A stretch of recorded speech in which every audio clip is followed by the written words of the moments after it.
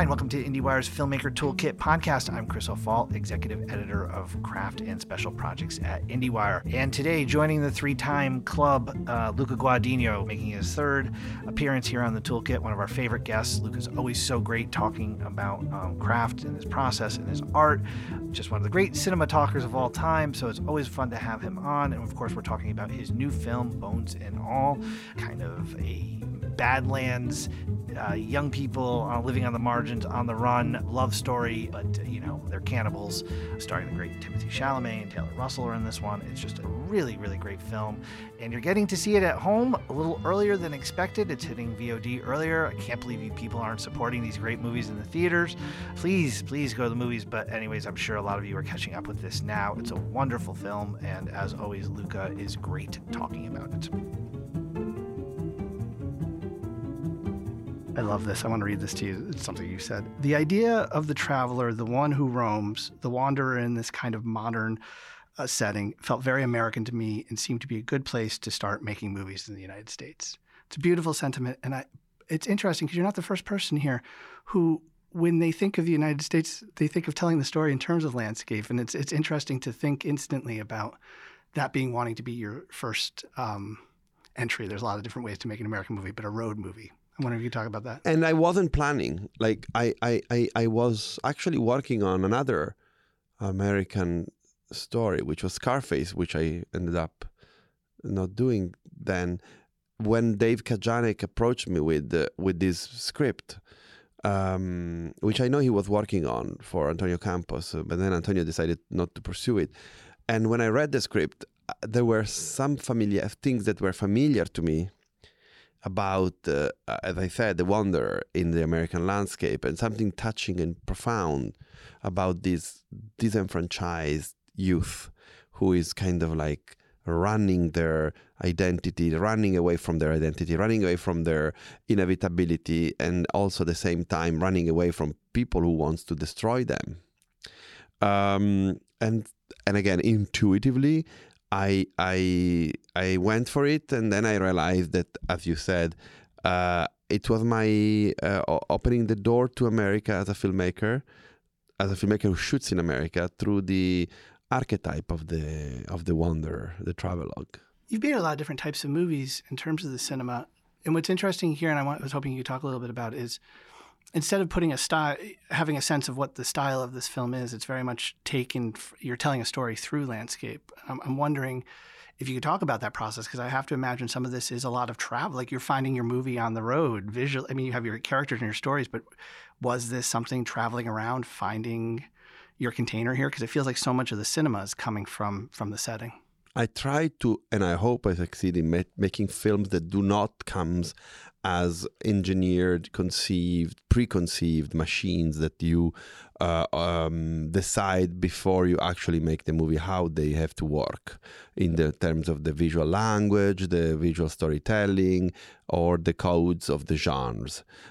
First and foremost, because I would not know how to do them this way, and also because I have an urge, a necessity of understanding characters and the relationship with the landscape and moral landscape, interior landscape, exterior landscape, space in general, in order to be able to understand what the movie will need as point of view in order to be told. But for something like this, was it a lot of, obviously you are thinking in terms of a space, though. Are you thinking, is this something where, obviously you have to scout, but I'm wondering how much of you... Instead of scouting, I decided to go on the road, like Maren and Lee, for a month. We went on the road, and we were going without purpose.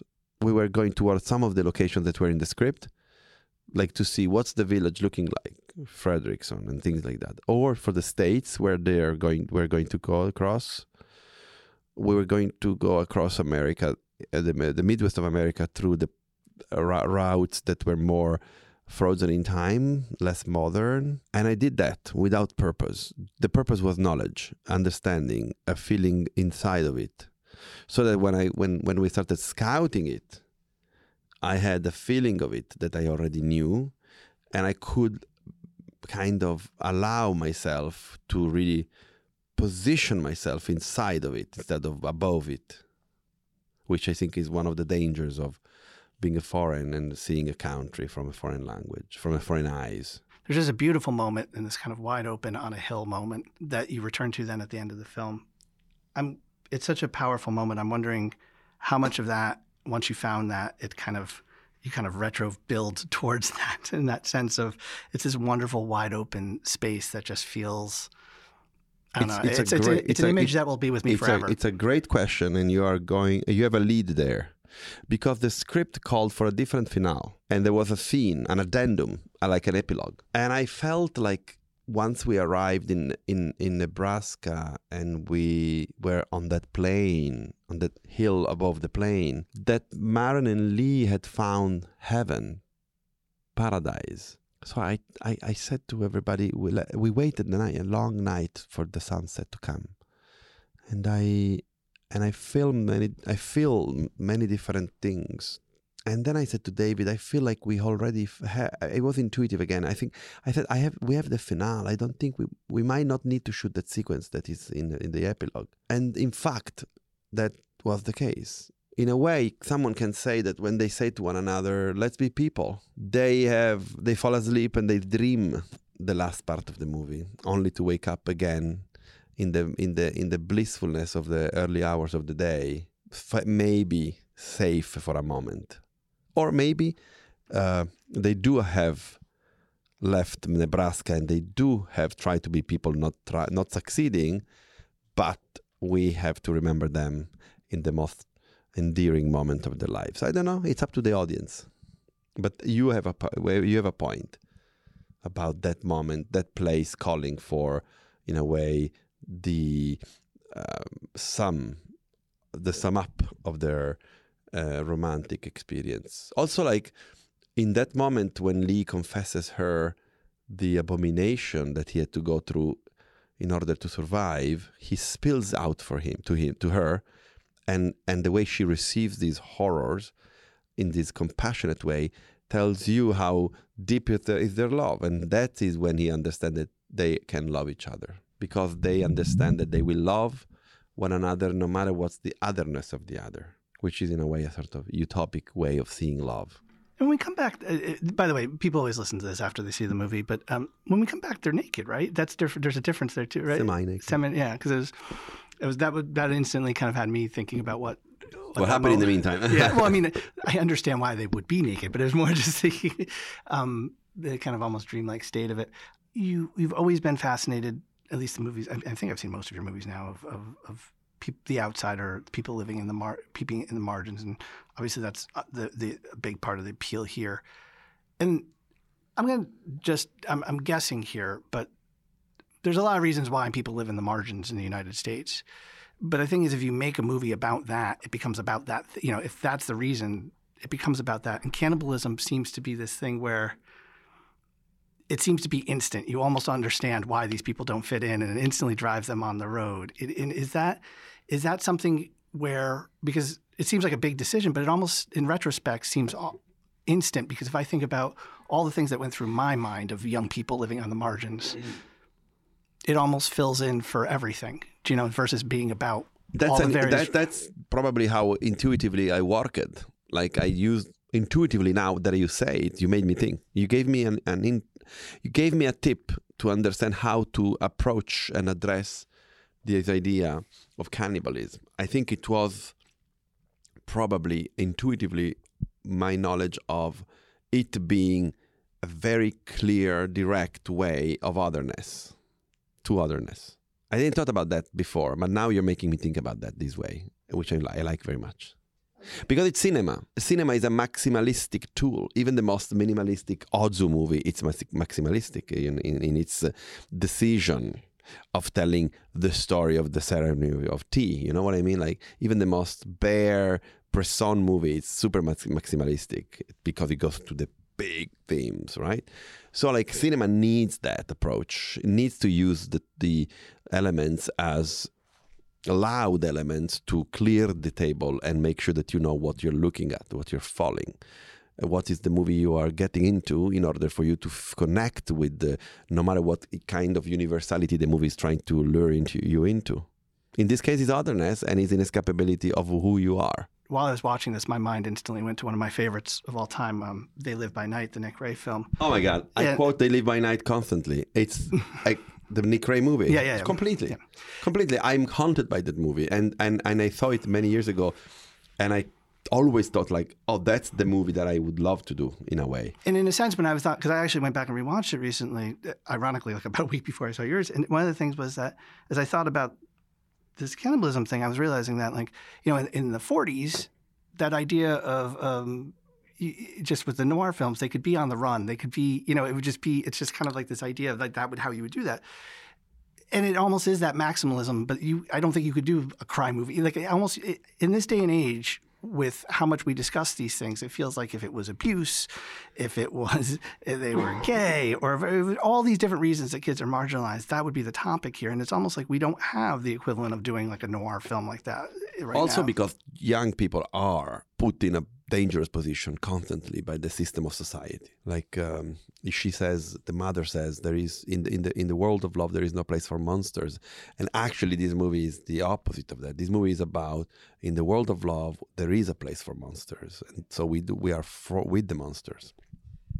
I'm curious then, because with this, I'm wondering how you approached and your thought process. And I should say this: I think all the choices you made here are beautiful. This film soars, but I'm wondering. I imagine with this comes the idea of like, how am I going to handle the eating part? How am I going to handle that? Like, what am I going to show? When am I going to show? How am I going to do this? And to a certain degree, it allowed you the simultaneous moments of both seeing how much of a need this is and also how they're repulsed by it. But I'm curious what your thought process was there, because I imagine that's something. This movie has no cynicism. It is asking for us to be there with them the whole time. I'm wondering what you thought about how you were going to handle the actual eating scenes. I think first and foremost was there was a conscious decision that we didn't want to go for the shock value. Neither we want to use it as a sort of like jacket to wear in the wardrobe of the genre. If that's a bit convoluted. But what I want to say is that we didn't use cannibalism as a way into the genre. It was about behavior. And so like for me, it was about, first of all, like what is the physical act looking like if you deal with it in a very precise and reality-based way. So we inquired some pathologists who gave us some tips about it. They explained us how it would really work. So that then we discussed with the wonderful Fernanda Perez and Jason Hamer, makeup artist and prosthetic makeup artist, what would be the texture that we were looking for in terms of the way in which the physicality of the actual bites would have worked. And then... and this was a question for me and my editor and Trent and Atticus, the great composers of the movie. We were also thinking about the sadness of the inevitability of having to do that, because you can't escape from the urge of doing that, and the sadness of the destruction of these bodies in relationship with the legacy of the people who are destroyed. That's why when Sally and Maren, they are in the house of Mrs. Harmon and they feed on her, we cut very quickly from that moment to the mantelpiece where you see all the pictures of the life of the woman. So for me, it's always about like, what's the moment in which we have to see something else than the actual supposed center of the scene. What's the center of the scene there? Is it the shock of the eating, or it's more about the sadness of the inevitability of that and the sadness of what is left of the life of this woman? But at the same time, the beauty of it. You see this woman with her family, Grand Canyon pictures. Great job from Matt Marks, my prop master. Amazing. The same way in which I turn my gaze from the lovers on the bed to the trees in outside the window in Call Me by Your Name. Can we talk a little bit? You've done a lot of work with David now, and by the way, are you talking to him throughout the whole movie? You mentioned that part about the end. Are you? He's not there, is he? Is it just something you're talking to your screenwriter throughout the process of making this, or? No, usually I like screenwriters to be with me on the set all the time. Yeah. Okay, so he's there. They're sitting beside me, usually on my right side. That's their position. I oblige them. It's fun. It's, first of all, it's like having lady in waiting, and I need company. And secondly, I want to make sure that every idea that can spill out from the process of making the movie in terms of the writing you go through in the shooting, it's addressed from the perspective of the writing on the page. The only place where I do not allow my writers is the editing room, because that's the time in which we rewrite the movie again, and that's where their duties are not welcomed anymore. But like every movie I made, I had writers with me, and it's a privilege. So Bigger Splash, Dave was with me all the time. Suspiria partially because he was shooting The Terror on Challengers, the last movie I made.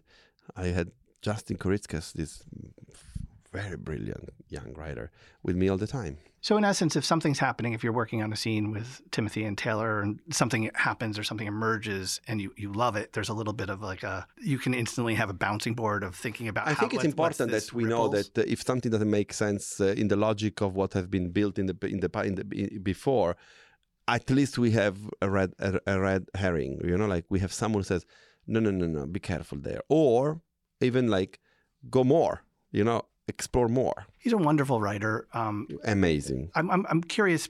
I mean, obviously, you guys are connecting on material, but I'm wondering, when you've worked with someone so long and you've spent so much time with their work and developing something, I'm curious. I mean, obviously, the answer could just be he's a great writer, but there is something here that there's something simpatico in terms of the way you work. There's something very... We call each other Papa. Papa. Yes. I'm Papa, he's Papa. But I mean, there's kind of a little bit of a I don't know if it's a shared sense of cinema or a shared sense of the outsider, but there's something, I'm wondering if you talk a little bit about, a great director, it's wonderful to have a great writer, but I'm wondering, what is there in that combination there?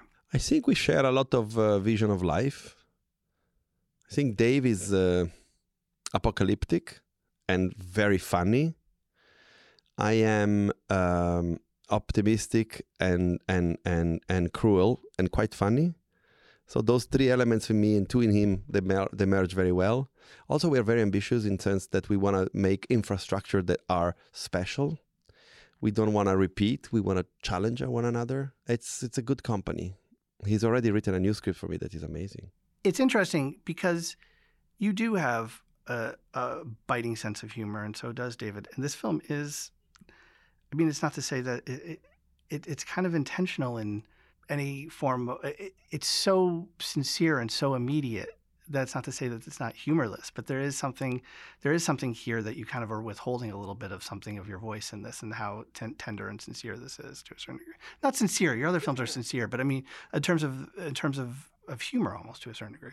It is earnest and it is direct. But when Sully cleans his hands on his panties, I think that's very funny. It is. Or when Maren sees Lee giving pleasure to the bootman, and she has this moment in which she goes like, oh, look, there is a little bit of humor there too. It might not be fair to quote yourself here, but I have to, I read something that I need to ask you about. Beyond this, you're talking about Timothée Chalamet here, and the fact that he sees beyond his own character to a wider perspective of cinema. It's an interesting thing to say about an actor. What do you mean by that? I've been privileged because I've been working with actors that have been constant filmmakers in my relationship with them. I'm thinking of Tilda. I've heard that said. The only other time I've heard that said about an actor was about Maria and her, and that the larger frame she's wearing. About whom? I'm sorry. About Tilda Swinton.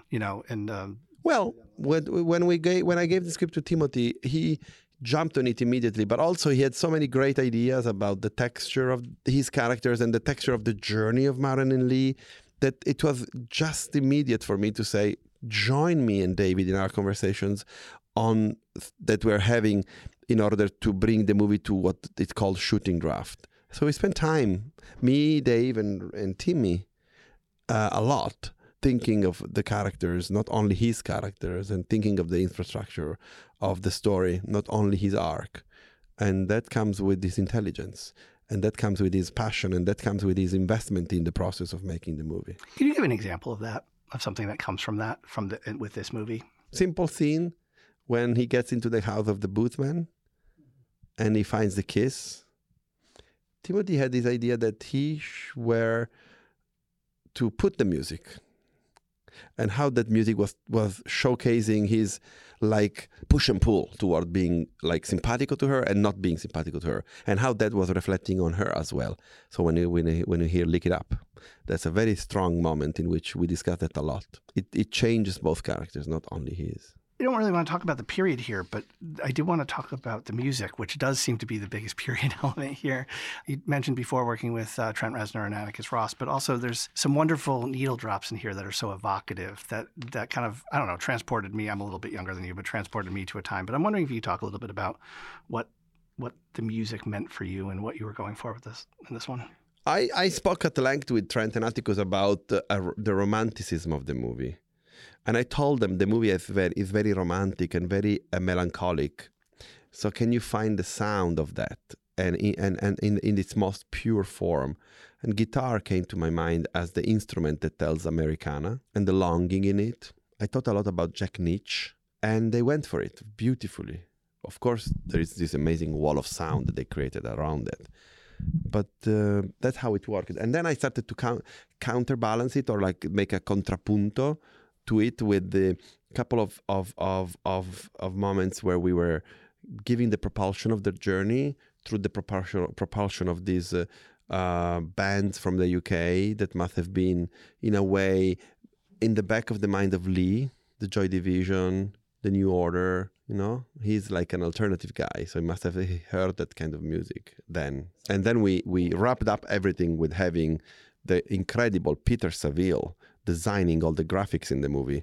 Peter Saville being one of the greatest art director alive, who made the covers for many of the New Orders and the Joy Division album. Trent and Atticus are perfect for this film. And I'm sure you've wanted to work with them.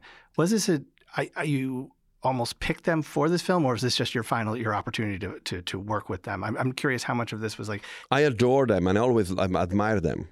And they are for me the most striking revelation as musicians that, for me, came across in the past 20 years in cinema, knowing their beautiful canon as Nine Inch Nails. But everything went in the right place with this. I said, my agent then proposed me to send the script to Trent and Atticus, and I said, would they be interested in such a small movie? And they reacted immediately to it, and we had these beautiful conversations. I'm very privileged. These are real filmmakers who makes beautiful work, and not only they do it in their individuality, but also they merge their work within the fiber of the movie, and they become part of it. I don't think this movie could be without them. Well said. We'll leave it there. Thank you. Congratulations on this one, Luca. It's Thank wonderful. you, Chris. Thank you so much.